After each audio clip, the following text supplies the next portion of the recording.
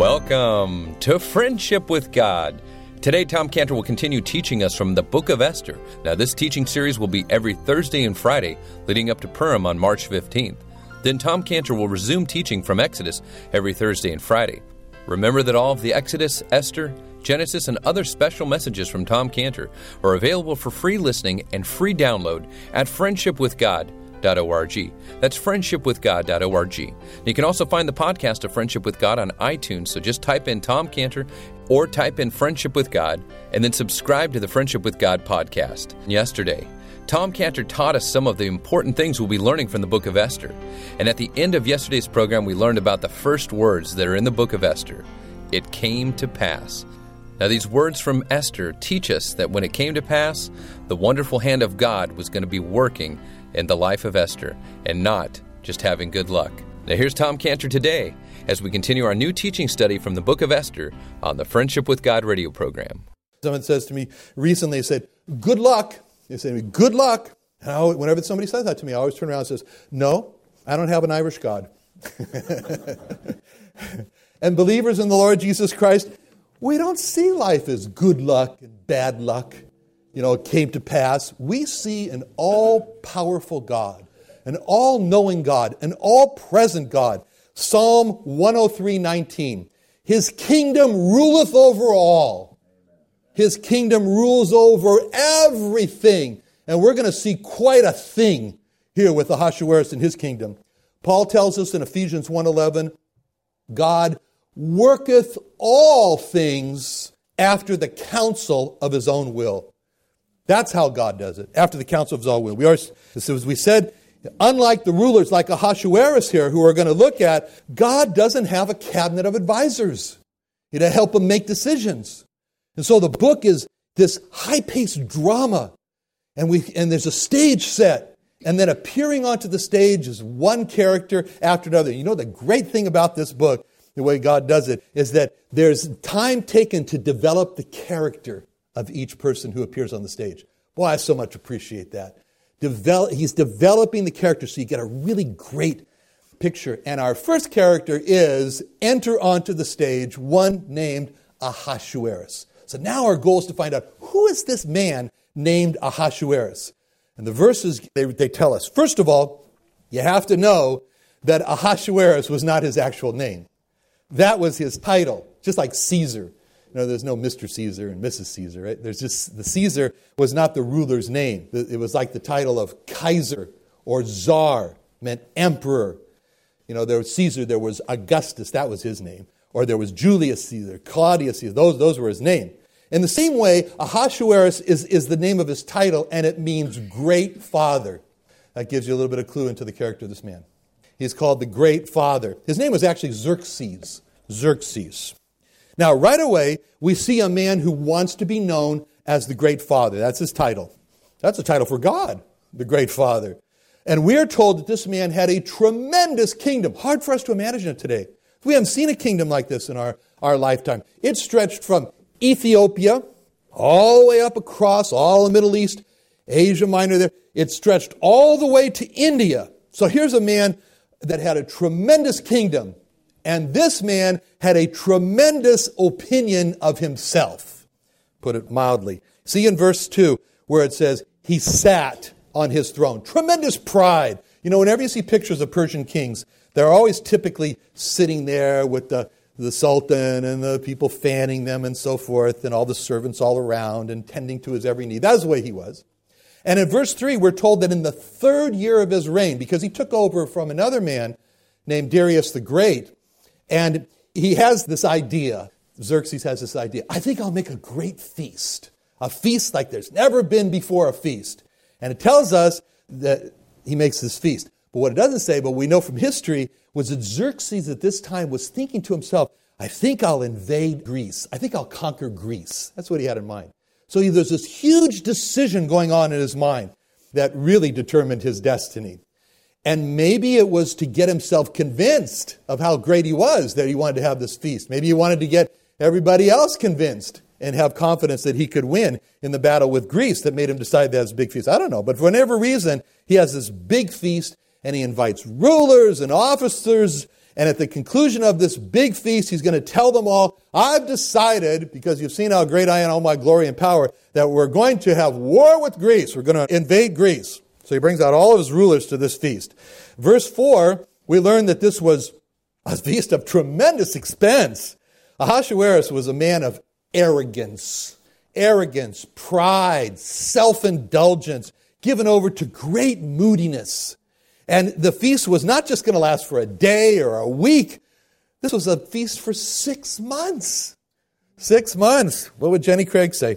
And every day for 6 months, there would be a new presentation of a new theme. And what was the theme? Was always the same thing. The glory of Ahasuerus. And the riches of Ahasuerus.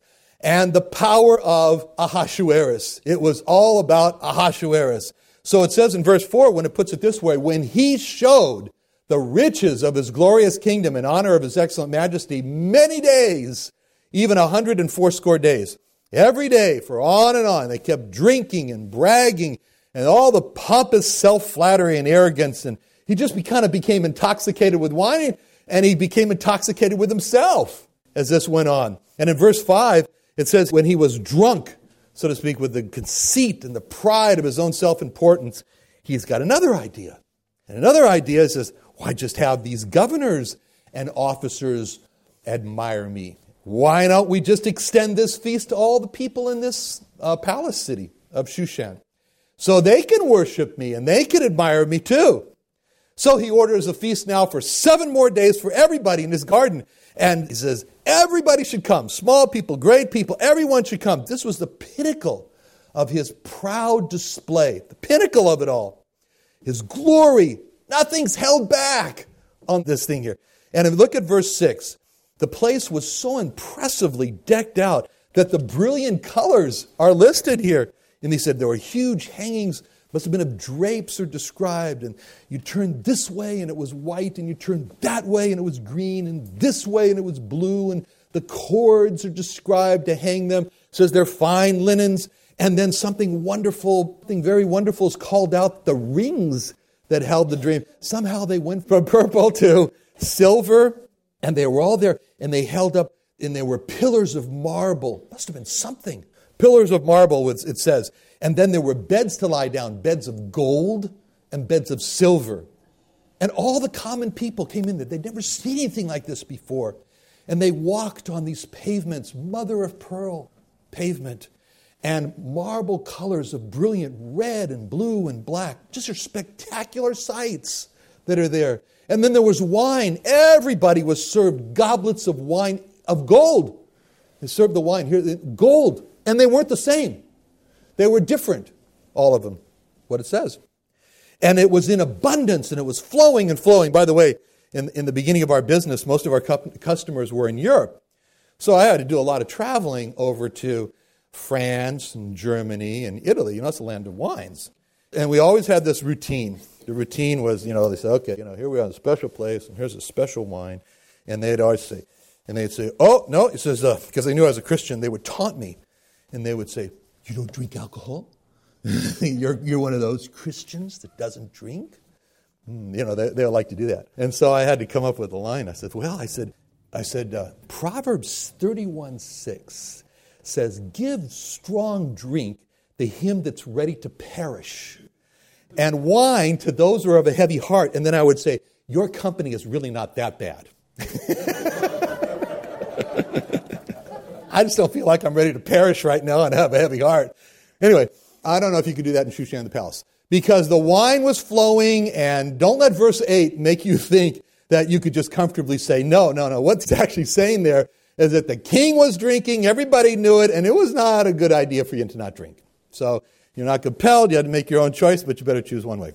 And in verse 9, it says, Vashti, his wife Vashti, she made a feast for the women in the palace. And now was the climax of the great feast. This drunken affair that had gone up for 187 days, seeing and hearing about the glory of one man, Ahasuerus. And Ahasuerus has just been incredibly lifted up in this event here. Like God, he was lifted up. And it's the 7th day, And he's drunk. It says he was merry with wine. He was happy drunk. It's better than being not happy drunk. And he has in his mind, whatever I want, I can have. Because I'm powerful. That's what he thought. And so he orders his men to bring Vashti. Bring Vashti. And it means in Persian, the best. Bring her that's named the best, who was evidently the best looking. She was the most beautiful, and since King Ahasuerus felt, nothing can deny me. Nothing can be denied to me. As a matter of fact, I can have anything I want. I can even violate the dignity and decency of women. So, he says, bring her in with the crown royal so that all women can see the beauty of the queen. Now, according to the Jewish history book of the Targum, we're told what actually was being requested here. When he was asking for Vashti to be brought in wearing the crown royal, it meant wearing only the royal crown. So just as he had displayed all of his beauty of his kingdom and his possessions, he wanted to now display the beauty of his uncovered wife as a possession also. This is not a nice man, Ahasuerus. I hope you're getting the picture that God has painted here. This is not a good man. This is not a nice man. Because we're painting a picture here, and you've got to remember for 4 weeks, that an innocent Jewish girl named Hadassah is being put into. But our God rules over all, and that's what we're going to see.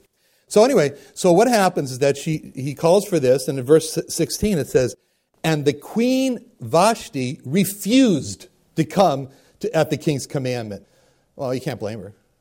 Well, I mean, she may not live long, but anyway, but all of a sudden, this half-year party abruptly comes to an end, just like that, because the king has been refused. And it says in verse 12, he was very wroth, and it says his anger burned in him. You think it was hot?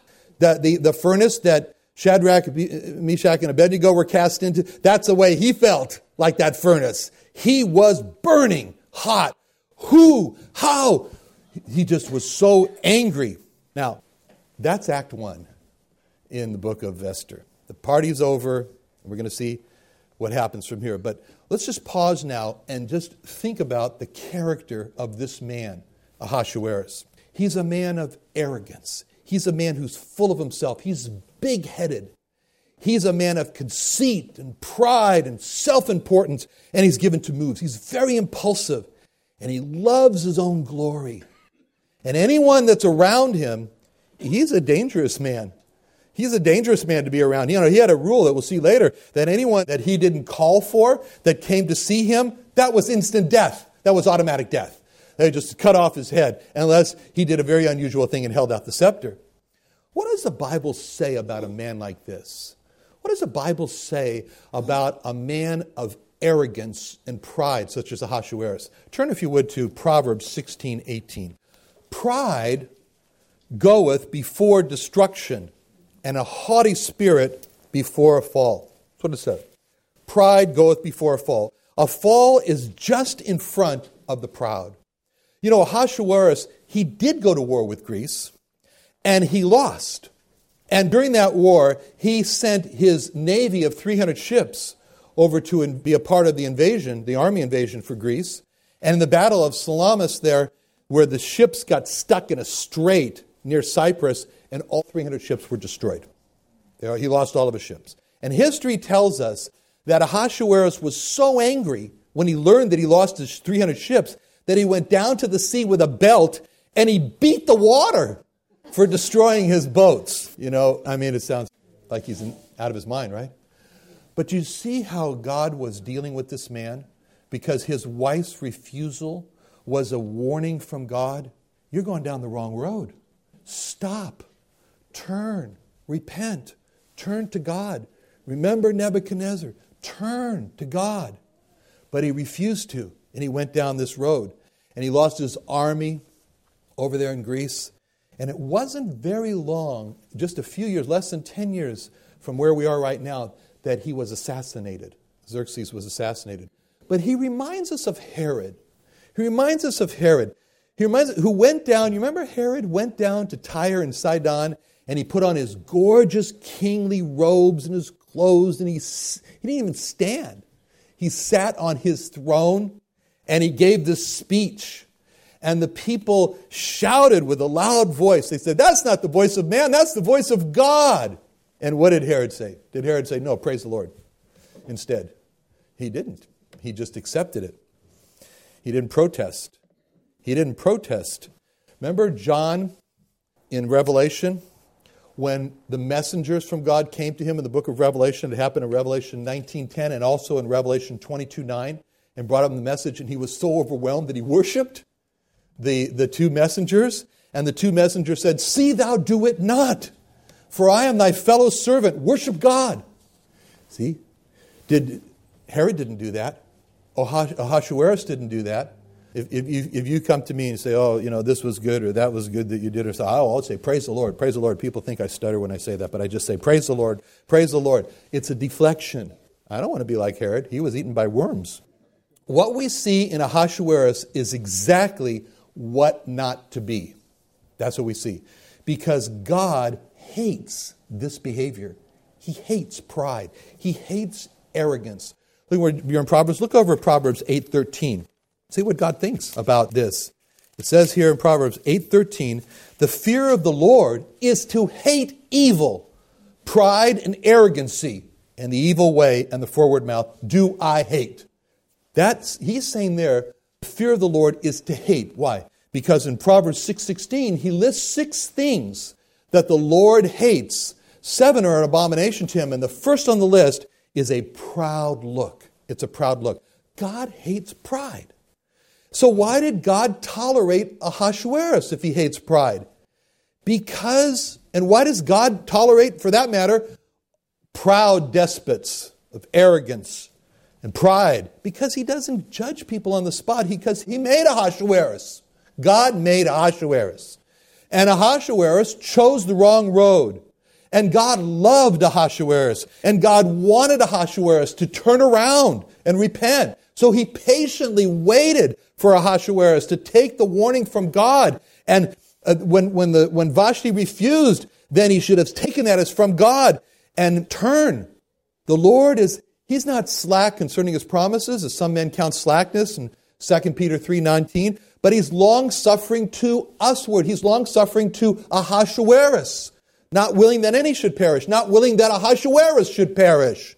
But that all, including Ahasuerus, should come to repentance. And true of us as well. And all of man. God wants repentance. And he says in 1 Timothy 2:4, God will have all men to be saved and come to the knowledge of the truth. So, what should Ahasuerus have been like? It's interesting, because there's another ruler of pretty importance, Joseph. Turn to that, because we need a little refreshment.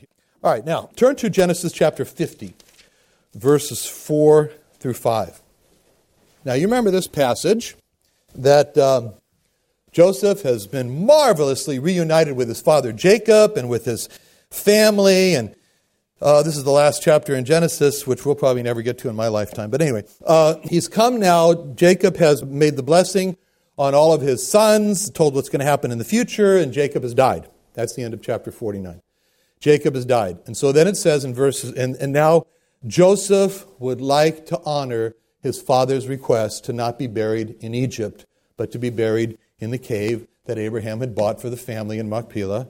And so look what happens, Genesis 50, verse 4 and 5. When the days of his mourning were past, Joseph spake unto the house of Pharaoh, saying, If now I have found grace in your eyes, speak, I pray you, in the ears of Pharaoh, saying, My father made me swear, saying, Lo, I die, and my grave, which I have digged for me in the land of Canaan, there shalt thou bury me. Now therefore let me go up, I pray thee, and bury my father, and I will come again.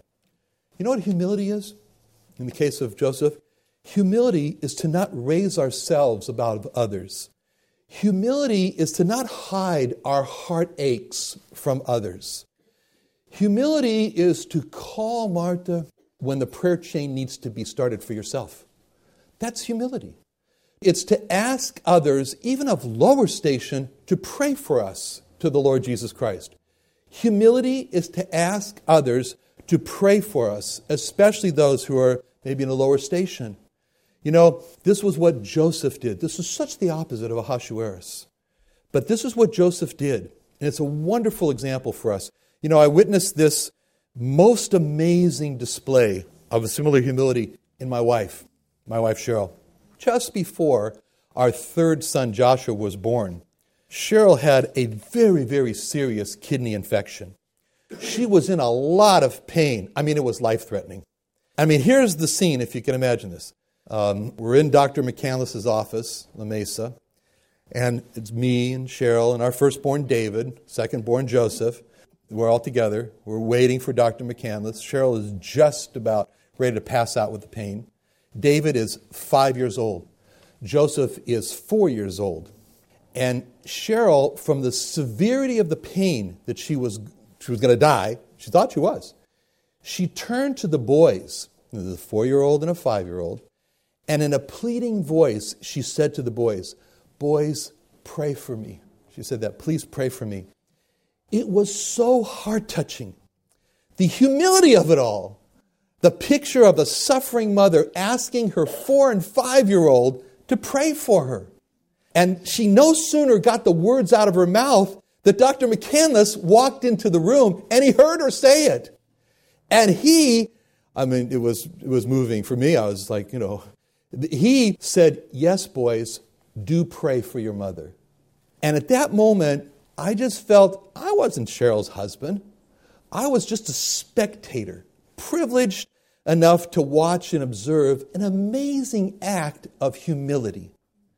That was so un-Ahasuerus-like. That was so much humility, but that's what God wants us to be like. And her infection was very, very serious.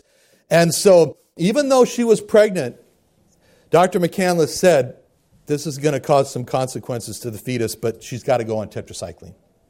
And she did. And it left permanent white spots on Joshua's teeth. I don't know how Josh feels about those white spots. I've never really told this to anyone before. I've never even told my wife before. But I really appreciate those white spots on Josh's teeth. Because those white spots on his teeth are a wonderful memorial.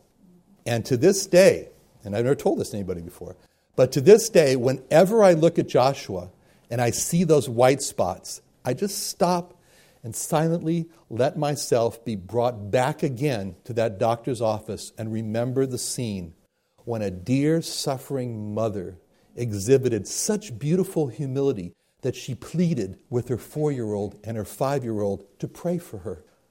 Let's be those kind of people. People of humility. Let's not be like Ahasuerus. Let's love what God loves, humility. Let's hate what God hates in us, pride and arrogance. Let's pray. Father, we thank you so much for the examples we have of Joseph and Ahasuerus. And Lord, we ask you to make us more like the Lord Jesus Christ, who said, "I am meek and lowly in heart." We pray in Jesus' name. Amen.